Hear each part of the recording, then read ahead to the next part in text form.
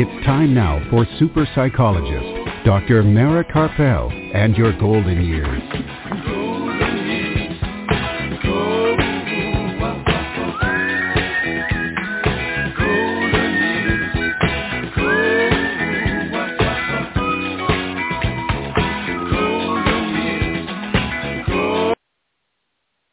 Good evening and welcome to Dr. Mara Karpel and your golden years this evening and every Sunday evening at 5 p.m. Central Time and at 6 p.m. Eastern Time right here on blogtalkradio.com and on drmarakarpel.com and also now on Apple Podcasts. And today is Sunday, November the 14th, 2021, and I'm psychologist Dr. Mara Karpel, and we are back live from Austin, Texas.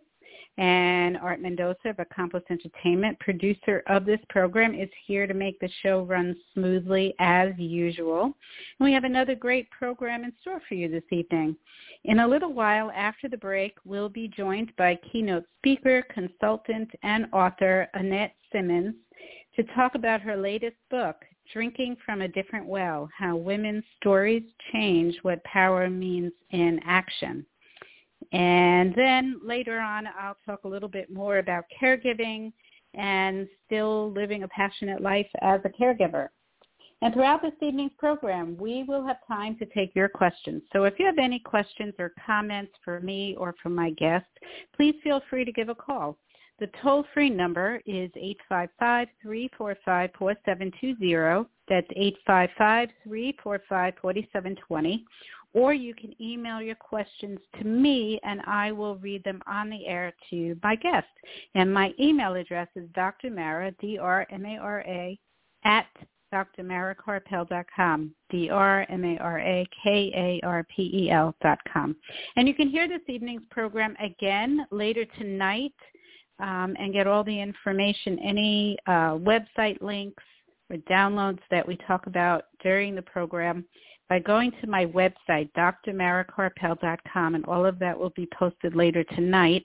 And you can also hear the podcast in as soon as 5 minutes after the program by going to blog, B-L-O-G, talkradio.com/yourgoldenyears. And it's also on Apple Podcasts 5 minutes after the show ends. And for upcoming programs and to find out about upcoming events, follow me on Facebook, Dr. Mara Karpel, Your Golden Years. And you can also hear all of the previous shows that we have done on Blog Talk Radio by going to my website and going to that link, blogtalkradio.com/yourgoldenyears. This program is produced by Accomplice Entertainment, Postal Productions, and Psyched Up Productions, and sponsored by amightygoodtime.com. Wondering what to do after you're 50? How about having a mighty good time? It's free to search, free to post, and much more, whether it's in person or virtually. Anything can be found to fill your day with others that are in your age group. So be more active and start filling your days. Go to amightygoodtime.com. That's amightygoodtime.com. All right, we're going to take a brief break to play some of our other sponsors' commercials. It's going to be very brief, so don't go anywhere, and we will be right back with Annette Simmons to talk about her book, Drinking from a Different Well, How Women's Stories Change What Power Means in Action. So don't go anywhere. We'll be right back. Super psychologist Dr. Mara Karpel will be back after words from our sponsors. Worried about memory loss? Dr. Ronald DeVere, certified neurologist and director of Alzheimer's disease and memory disorders in Lakeway, has been helping those with dementia and memory loss for over 12 years. Specializing in the diagnosis, treatment, and counseling of those with memory loss and dementia, Dr. DeVere also has a book to reduce your worry and fear by knowing the facts. Memory Loss, Everything You Want to Know But Forget to Ask, available now on Amazon.com. Dr. Ronald DeVere, Alzheimer's disease and memory disorders center in Lakeway, and his book, Memory Loss, Everything You Want to Know But Forget to Ask. For more information or to schedule an appointment, call 512-261-7909. Dr. Mara's book, The Passionate Life, Creating Vitality and Joy at Any Age, is now available on Kindle and in paperback at Amazon.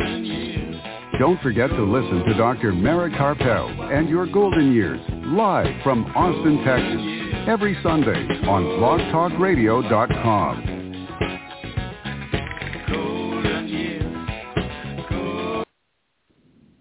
And we're back. If you're just joining us, this is Dr. Mara Karpel and Your Golden Years right here on blogtalkradio.com and on drmarakarpel.com. And now joining us on the phone, we have keynote speaker, consultant, author, Annette Simmons. And she's here to join us to talk about, her latest book. Welcome, Annette. Well, I'm glad to be here. How are you doing? I'm okay. I just want to mention and I want our audience to know too, there's a slight delay when we talk like this, so it just helps to keep that in mind. Thank you so much for joining us. I'm excited to talk about your latest book and everything that you're doing. So maybe, Annette, what we can start with is your background. Tell us about your background. Well, okay. I was born and raised in Shreveport, Louisiana, and then lived in Australia. And that shift between, two different worlds and two different narratives of what's important and what's not kind of loosened my assumption that I know what's going on. Actually, the truth is that in Australia they beat it out of me. I was raised to be confident, to be the American sort of, I know what's going on, and my name is Annette, and I'm good at this, and this, and they just laughed at me. And so it was formative. It was formative, and I began to realize that there are different ways. Everybody's looking at the same things in different ways, and if I could understand that better, I could probably help groups come to agreement. And that was my passion. I'd started studying psychology when I was 13, transactional analysis, rational emotive therapy, but ultimately I wanted to be popular in high school, and I think that not much has changed. That desire for belonging is something I realized was not just me. And so the first book I wrote was, after being in international business for 10 years, was territorial games. If you've ever experienced someone withholding information from you, or perhaps the game of strategic noncompliance, where people go, sure, let's do that, and you're thinking, you're not even going to try. That became really interesting to me. So I asked people to tell me stories. And what I learned is that while I had, very clear, the leadership, I went into leadership training. There's very clear things about you're supposed to be flexible, and you're also supposed to be, reliable, which are two different things. I realized that a lot of the answers are, it depends. And when people play these territorial games, they're looking to control the narrative. And that wasn't really what I learned was the best path to collaboration. So trying to help people overcome these territorial games, I wrote a book called A Safe Place for Dangerous Truth, the idea that we would actually go into a staff meeting and tell the truth in the meeting instead of after in the bathroom after checking for feet, telling, well, that's a good waste of time. It occurred to me we could do better. And then I wrote 2 books about storytelling that have done really well in helping people understand not just that you want to tell your story so that you can help people come to the same conclusions you've come to by their own process, but understanding other people's stories is a great way to understand how they may misinterpret or alternatively interpret what it is you say you want. And these are the sources of all of the misunderstandings that cause us to feel like we're at odds at work. So how did you come to write about women's power at work versus men's power at work in this latest book? I tell you what, it was how did I resist writing about the difference between men and women. I actually first started this book, I did the research twice. the first time in 2003. And the research is basically asking men and women, tell me a story about the last time you were powerful. And what they told me was sorted itself, everybody would tell me a story about achieving a great goal. That's me being powerful. But women also told stories about helping someone in a situation where no one would ever have known. They told stories about going above and beyond, doing pro bono work at work.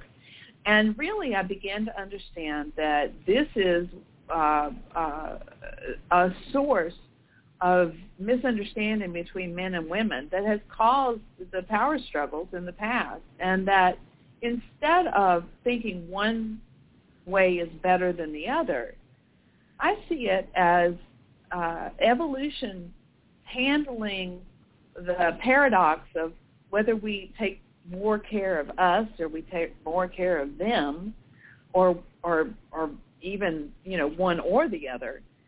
That the way that nature and nurture have developed men and women is really a balance, so that both, I think women may be slightly predestined, if you will, to attend to multiple narratives where we're tracking the kids at the same time we're tracking the sales figures, at the same time we're tracking what's going on in the world politically.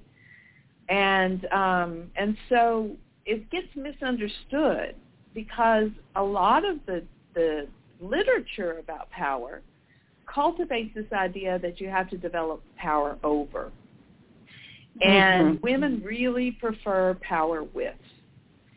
And so I took a deep dive in understanding how we misinterpret. Men think women are undermining them, and women think men are undermining them, and really it's just that we're balancing this polarity of taking care of both us and them.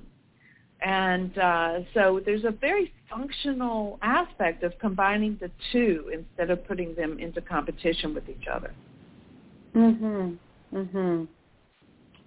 Yeah, interesting. So I was looking at, I was reading through your book, and I saw that it's made up of all these stories, and you were sort of looking at the differences in how women define power based on their stories. A lot of women didn't even want to use the word power. Have you run across that? Yes. It's sort of a scary word, I think. I think because it means something culturally that is kind of onerous to us. And so the women I asked, they would say, well, what do you mean by power? And I would say, I don't know. What do you mean by power?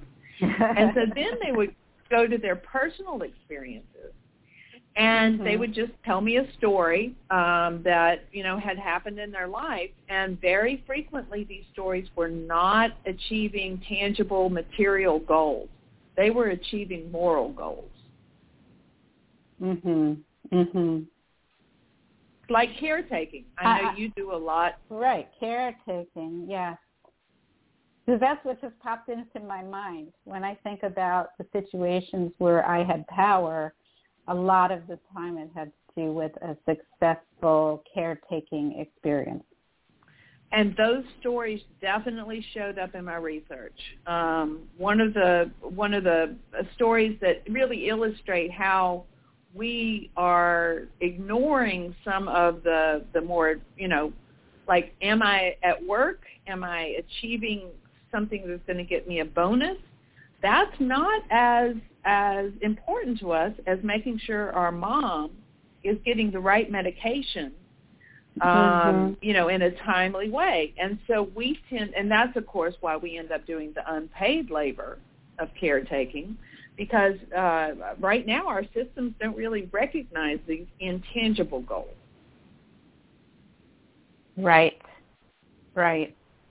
And, when I was thinking about what you said about power and how we don't like to use that word as women, and I think what pops into my mind when I think of women in power is that we think of, the vicious woman who's trying to undermine people. That it's a very negative way of viewing power when we think that we've done something powerful. And women, by and large, just reject that idea of power over.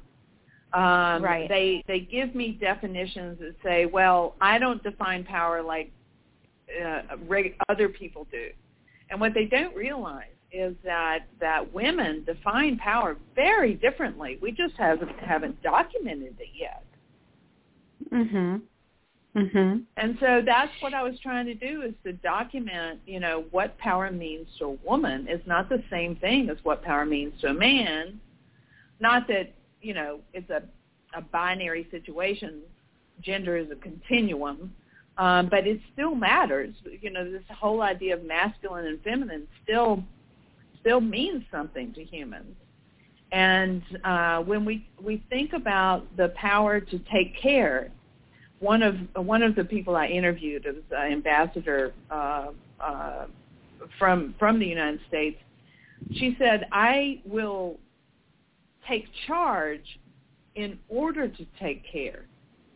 But the whole idea that women get off on taking charge and that's its payoff all by itself is just not true. And there's research where, competition is just not as interesting to women. They set up games where people would win like an inordinate amount of time just to see what would happen. And men would just keep playing those games and winning, chalking up those wins. Women would peel off. It's like, this is boring. What's happening, in my home? How are my family doing? I'd rather talk to my friends. Mhm. Mhm. Interesting. So how does that work in the workplace? I mean, how can women have that perspective of power and still achieve in the workplace as well as men do? Well, before we started to measure every single win and loss, there was a natural balance. There was the sense that, making sure people feel whole was very important. And so men and women, and it's not a strict split, but they would pay attention to not just the sales figures, but do people feel whole? What's happened is with technology is that with everything being measured, this myth has caused people to misunderstand, the myth that if you can't measure it, you can't manage it. And in my opinion, if you can't measure it, you sure as hell better be managing it. And so it's this ability to use stories to share, because really, how do you know that your people feel whole? That's an intangible goal. And in the last decade, because it's intangible, it's gotten to be ignored. And now people are beginning to realize. And so you have this popularity with the word empathy, and yet they don't yet realize that many of the systems that control competitive reasoning and economic theory actually punish generosity as, the lack of an ability to exploit a weakness, which in a competitive system is kind of an imperative. Of course you would exploit a weakness. But if you look at the intangible cost of that, it's basically, how do you burn your friends? Right. And so it is time for us to get clear that empathy will mean something different to our measurements and structures, and we need to make sure that we can reward generosity, we can reward trust. A lot of the systems, this constant monitoring that happens in healthcare situations, for instance, have led women to leave nursing for what they describe as moral distress. It is so tightly measured that they cannot any longer be kind or generous or, take that time to sit and listen to someone who perhaps talks a little bit longer than would be convenient. And women feel powerless in systems like that. And so I really wanted to make... What are they measuring? Sorry to interrupt you, but what are they measuring in healthcare that you're referring to? Because that's really curious. With the best of intentions, a lot of measurements come from patient safety, and I've worked with patient safety for 30 years. Patient safety could be a fall risk, and so, for instance, they're measuring how many people fall, and in order to change, to improve the fall rate, they'll end up actually strapping people in and binding them to their bed. And so one of the stories I was told was about how a woman, when they did, you can do a root cause analysis, and you maybe figure out that this one woman is the one that falls more often than others. And so maybe your theory would be to strap her into her bed so she shouldn't fall. But if you talk to her and ask her to share a story with you, what they found is that this woman said, it's the only time I'm touched. And there was an orderly that when she fell in the hallway would pick her up and carry her back to her bed. And knowing that was this craving need of human touch redefines the problem. Right. Yeah, I mean, I as I had mentioned to you in emails that I was, my mom was in the hospital for a month, and I was up there with her, and I saw things done by healthcare professionals, as you said, to prevent what they thought would be a negative mark in terms of safety. Right. But they didn't really understand the cause. So, for example, my mom... Or the human cost. Right. So, for example, my mom was given a mask that she had to wear, an oxygen mask that she had to wear at night. And she was taking it off in her sleep. So the doctor ordered restraints. Oh, God. And we I'm so sorry to hear that. Well, thankfully, they never used it because the staff, we told them you cannot use restraints on my mother. And I'm glad you were there. Yep. And the staff said, we will not put restraints on your mother. We agree with you. Because they were going to defy the doctor's order. I said, my mom is not taking off the mask because she's confused. She's taking off the mask because she's sleeping, and in her sleep she's uncomfortable with something on her face. Yeah. So, all you need to do when you notice the mask is off is to remind her that she needs to wear it and put it back on her. And it's as simple as that. She's not going to fight with you. She understands. As simple as that, yes. And so what's happening is that because we've overloaded this whole idea that metrics are going to teach us how to be safe, we are forgetting that being safe is a product of good relationships. And so these metrics get used to punish people so that even a nurse who really cares is going to be afraid, has reported, some of the stories, has reported being afraid of doing the right thing, and she'd just rather not be a nurse anymore.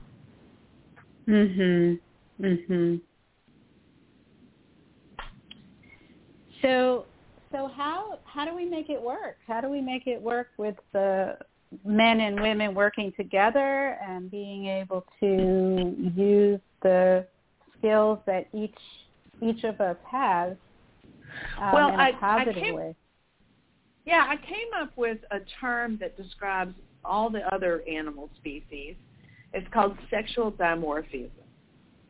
And just like hummingbirds, the boy hummingbirds are really bright and the girls are a little bit more dull-colored.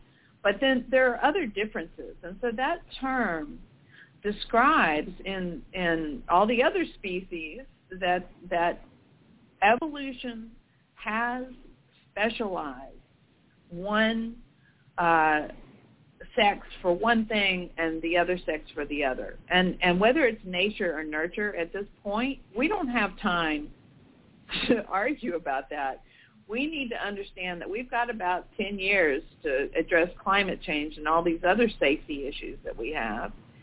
And it's time to look at how the pendulum swung a little bit too far into the kind of military idea of power, which is power over, and the theories and doctrines. For instance, if you can't measure it, you can't manage it. That's false. And so understanding that with the best of intentions, we took the whole power over and quantitative monitoring theories a little too far. It's time to swing back. And as we swing back towards a more feminine interpretation of power, and this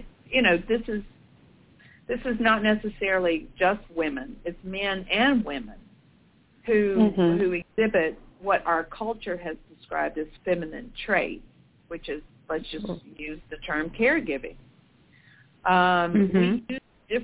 We don't use metrics to evaluate ourselves and each other on the value of our caregiving. There's an emotional reasoning that goes with sharing our stories and staying in touch that builds trust. And one of the things that we are suffering from is that quantitative monitoring can actually degrade trust, because basically you're saying, I don't trust you unless I can monitor every little thing that you do.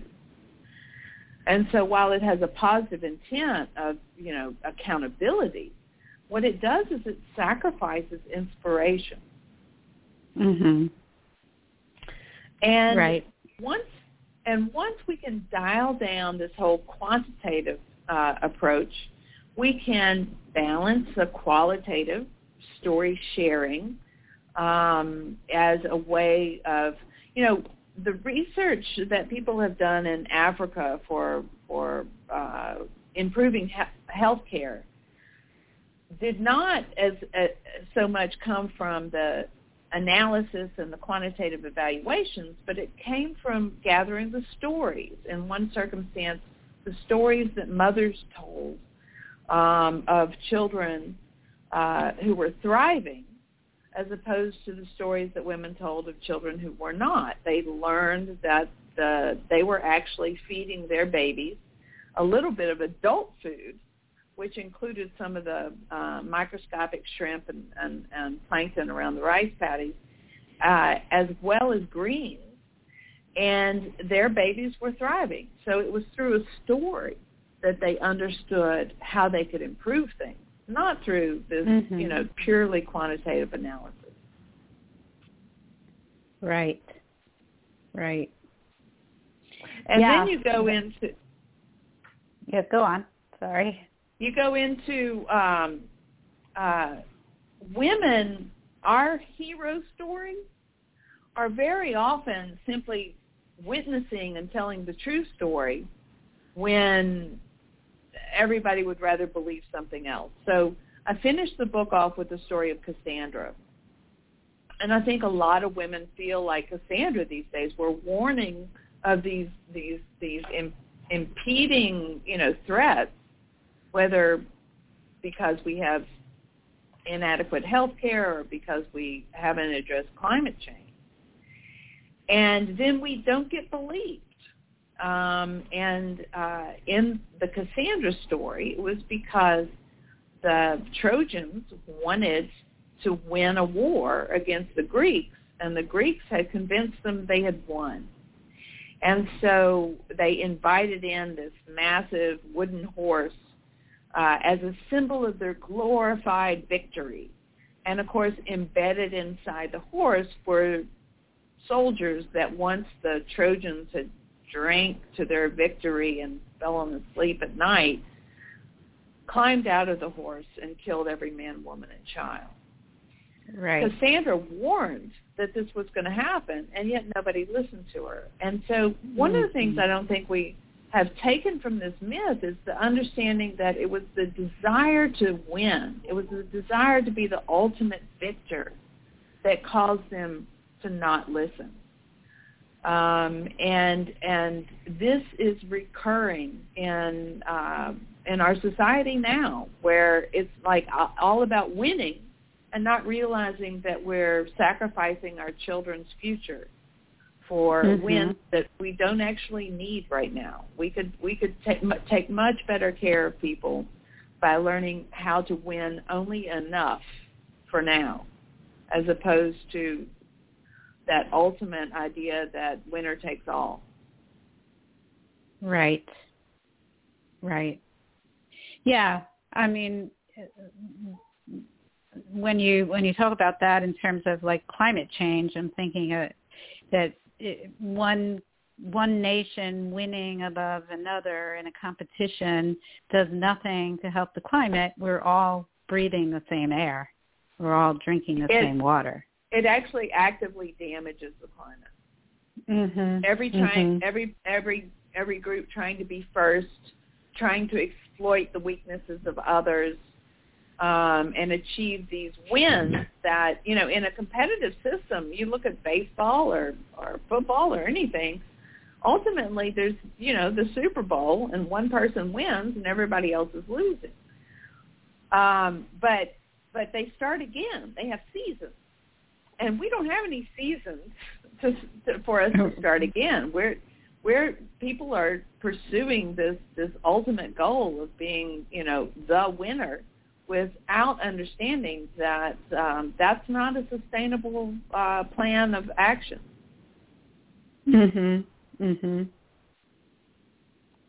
Well, this book is very interesting, and I really I love the conclusions that you draw from these stories, and it all makes sense to me when I look at my life and the situations I've been in. I've never really had an interest in winning. And maybe that's right. The reason. And I think that we need to elevate that as the kind of quality that we're looking for in sustainable systems. And so I couldn't get men to value what women say until I could get women to value what they say. And so collecting these stories is really just showing a mirror to the women who read it that you're not crazy. You really do have wisdom to impart, and stop doubting yourself. The women who, they've even proven that having more women on your board increases your return on investment, specifically because it reduces unwise risk. And so that's what women do, is we reduce unwise risk. And we do it by sharing stories and by paying attention to multiple narratives instead of just that single competitive narrative. Adichie, who did that TEDx talk, did you see The Danger of a Single Story? No, I didn't see that. Oh, it's great. It's great. But she talks about, she's an African, and she talks about how, you have a single story, and she was reading books while she's this young African child, and the stories glorified Dick and Jane in Britain. And she started to think, well, I don't have apples to eat. This is, we have different fruits over here. Maybe there's something wrong with us. It's just a great TEDx talk about how if you look at multiple stories in which I believe women have a talent for monitoring. There was some research done recently about parenting and what men do and what women do. And both men and women pay attention to a situation that needs a decision. They pay attention to, the criteria of making a decision. But one of the things that women do that men don't do as often is they monitor multiple narratives, the well-being of a wide variety of people. And they anticipate, or we anticipate problems that if you're just keeping your eye on the ball, you wouldn't see. And so anticipating these dangers is one of the parts of what women have to offer in decreasing unwise risks.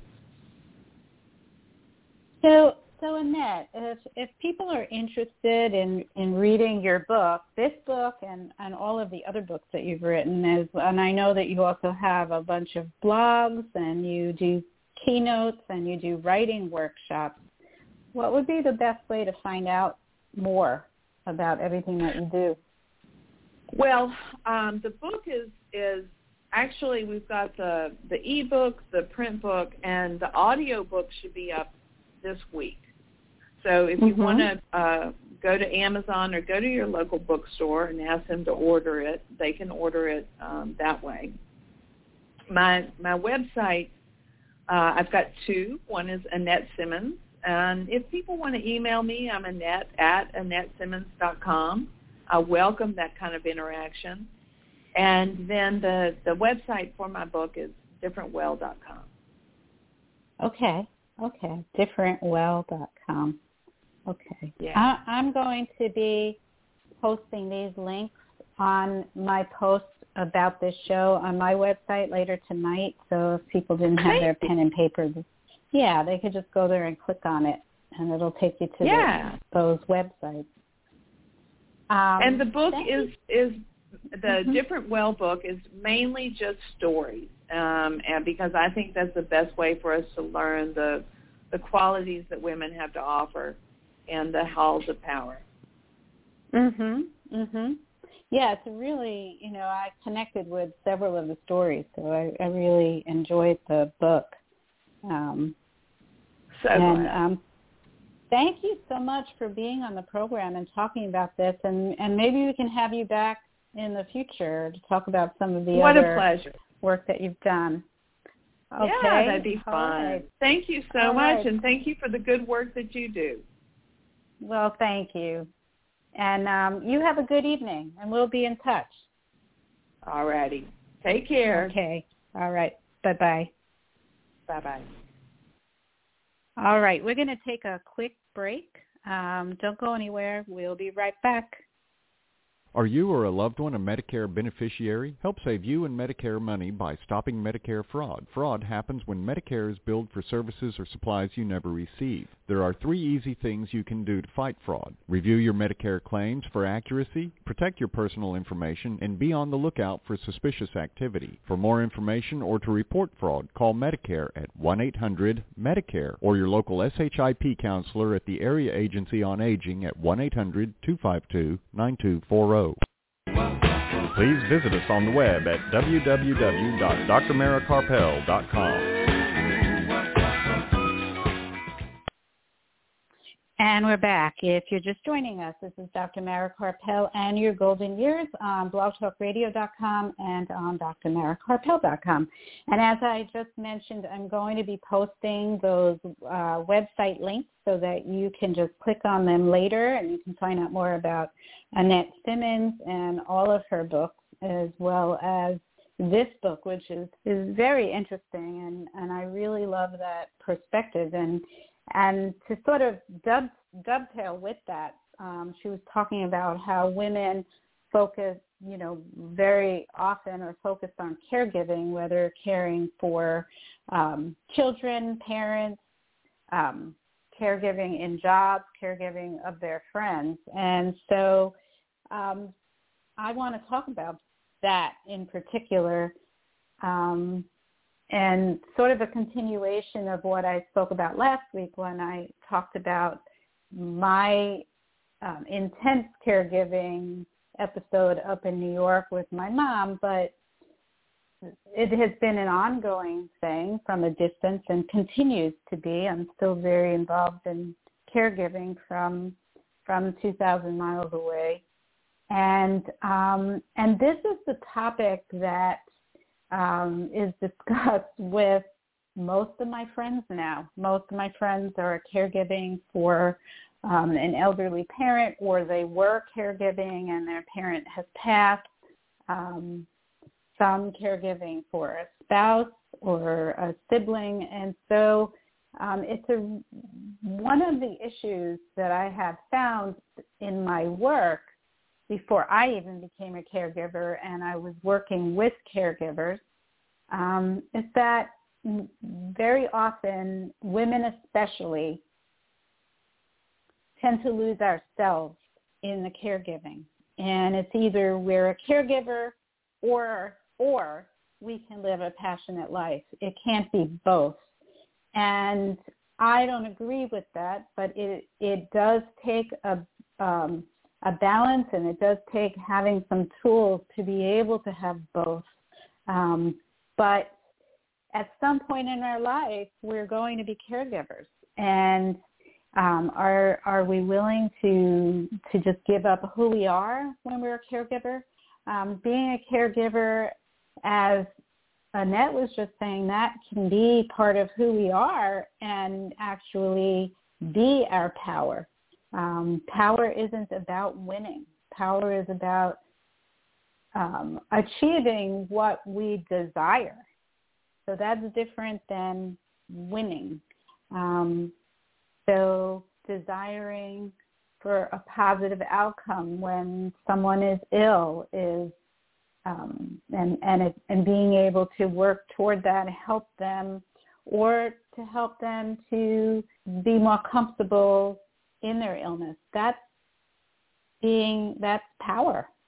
And it's even more powerful when we are able to do that in a way that does not undermine our own passion for life and our joy, and being able to speak up for our loved one is power. Being able to push back against the powers that be, who, as Annette kind of gave a clear picture of why it happens, that things are done that are not in the interest of our loved one, but they're done so that numbers look good. So it's done in a very robotic way rather than dealing with the person. And if we can push back against that and say, hey, no, this is not going to work. My loved one is an actual human being, and what you're planning to do is going to cause them more distress, that's a form of power. And when we are empowered in that way, we can do this without losing ourselves. When we feel that we are empowered, that we're not, that someone hasn't taken power over us, we can actually still have joy and passion in our lives. So that, she kind of jogged that part of it out of me when I was thinking about that. I felt really good when I was able to speak up and say to the doctor, this is not right. In the example I gave with the restraint, to be able to say, you cannot restrain my mother because of the mask. You're going to cause more distress. And both my brother and I said that, and we were listened to, and they didn't follow through with that doctor's order. Last week I talked about the issue of hope. And I had a lot of hope in the situation because I saw the signs that my mom could possibly get better. It was not a hopeless situation. And the doctor who was the attending physician on this, kept trying to convince my brother and I that it was hopeless and we should give up hope. And giving up hope would have led to a negative outcome because we wouldn't have pushed the specialist to increase the medication that actually helped her to get better. She's doing great. So hope is really important, and the power to be able to speak up and be assertive and say, no, I'm not going to let you give up on my loved one. And I'm not going to give up on my loved one, even though you're telling me that that's what I should do because you said so. And there's a lot of work that's been done in the area of hope, and I mentioned last week the work of Drs. Casey Gwynn and Chan Hellman and their book, Hope Rising, How the Science of Hope Can Change Your Life. And Dr. Hellman, Chan Hellman, actually has agreed to be interviewed on this program. So keep your eyes open. It'll be coming up soon. We don't have the date set yet, but he has agreed to talk about his research at the University of Oklahoma on and the benefits of hope. And that's what this book, Hope Rising, that he and Dr. Gwynn wrote is about. And their definition of hope is the belief that a thriving future is possible and you have the power to make it so. So in a situation as a caregiver, as I mentioned, having hope would mean that you believe that there is a possibility that your loved one can get through whatever acute situation you're in, and that you have the power to speak up for them and to do whatever you can to make that possible. So you can't perform miracles. You can't force someone to live when they're not going to live, but you can do whatever you can to speak up and to use your power to say, hey, these are the reasons why I think that my loved one has a chance, and I want you to do what you can to make that so.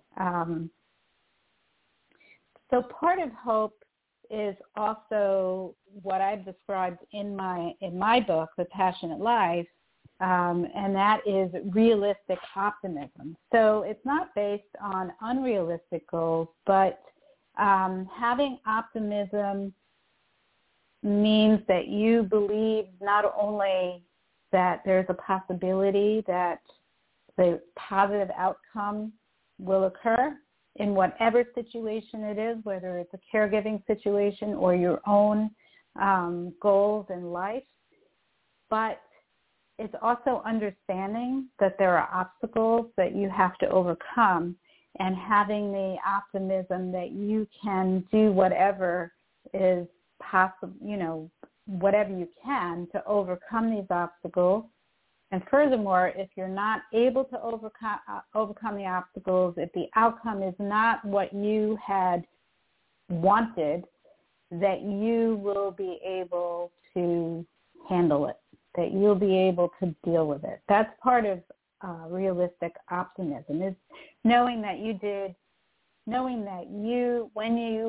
when all is done, all is said and done, if the outcome isn't what you had hoped for, that you'll still be able to deal with it because you know that you did everything that you possibly could to try to reach the outcome that you wanted.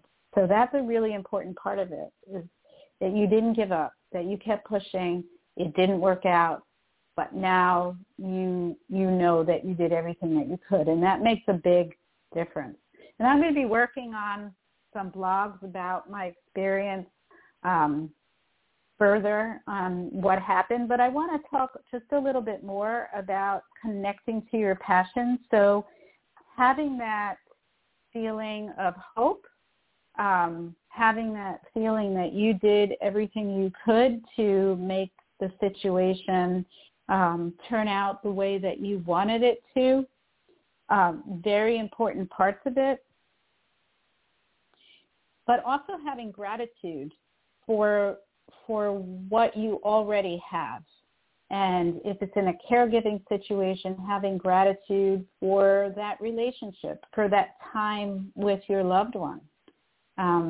If you are caring for somebody who is very ill, while it's extremely stressful and you might have had to give up a lot of the normal activities that you were doing to achieve your own goals, first of all, it's, you will get back to doing that at some point in the future, and remind yourself of that. But at this point, this is the focus. This is the most important thing. And there's a lot of meaning that this can give your life, that you are performing your dharma. You are performing your purpose in life at this moment. This is your purpose. And to be grateful for that, and to be grateful for that special time that you're having with your loved one while they are going through a really rough time and you're there helping them. That's also a really special time that you're spending with them, that you were there for them in their time of need. And that gives your life more passion. And that's something that you can look back on with gratitude, that I'm glad that I spent that time. I'm glad that I was there for them and we had those special moments together. And having gratitude for this day, for anything that you can find in the day, is a really important part of keeping your passion and keeping your joy, even in times of difficulties. When you contribute in positive ways to another person's life, or helping your community or helping the world, it brings your life more meaning and joy. When we do things that are just for fun, that's great. That's nice to do something that you're just doing it for fun. But that's not a passion. That doesn't bring meaning to your life. It's just you're having fun, and eventually the fun will wear off, and then what next? But when you're doing something that you know is important and it's helping other people, that's pretty big, and that's pretty meaningful and purposeful. And that's something that we all look for in life, is to find purpose and meaning. Having a passionate life is not just about having fun every day. It's really about contributing something to another person's life, to your community, or to the world, and bringing your gift, what you have to offer, what you're able to do for the world, into the world. That's passionate living. And it actually isn't always fun. Living a passionate life isn't about having fun every minute of the day. It's being able to connect to that fire within you. And that will bring joy. But the joy is not there at every moment, because it also takes hard work. There's a lot of emotion involved. It's not all joyful.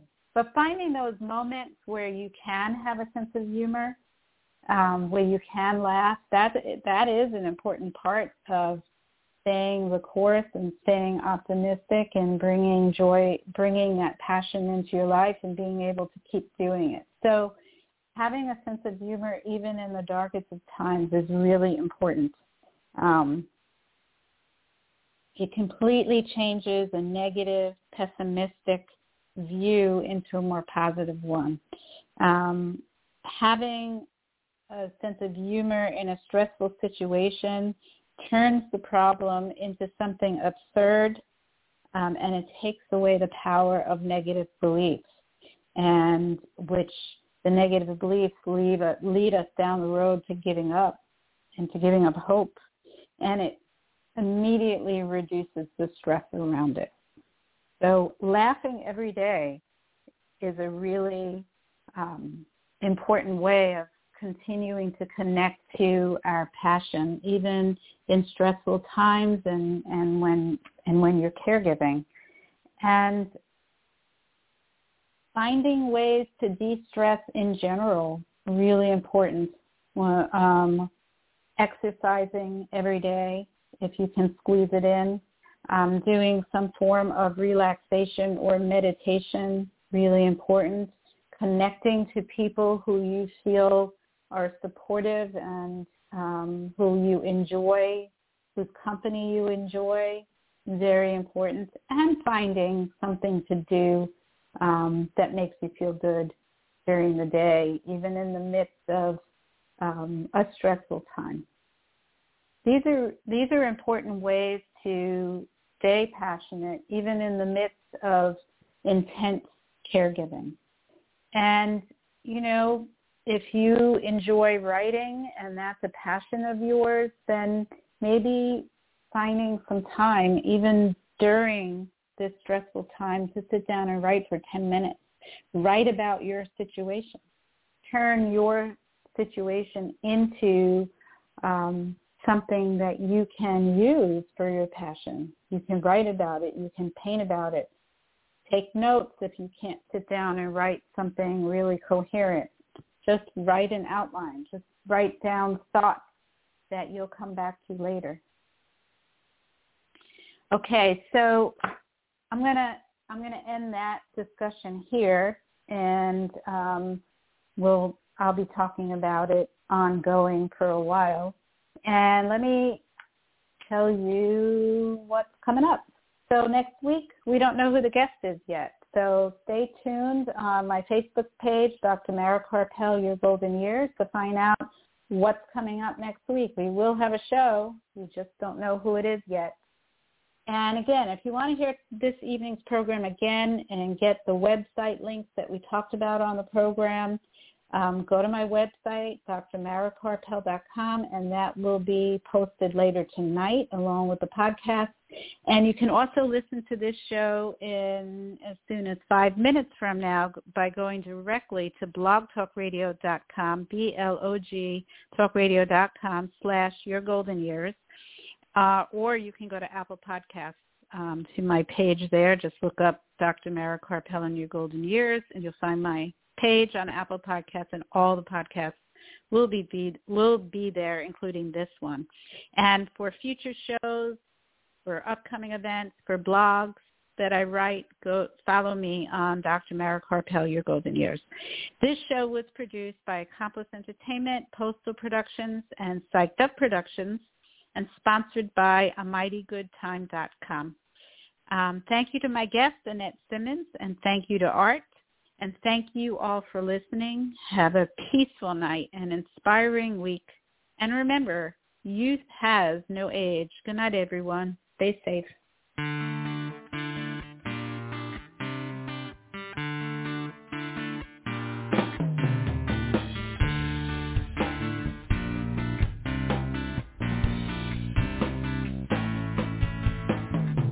Comes a time when you're all alone.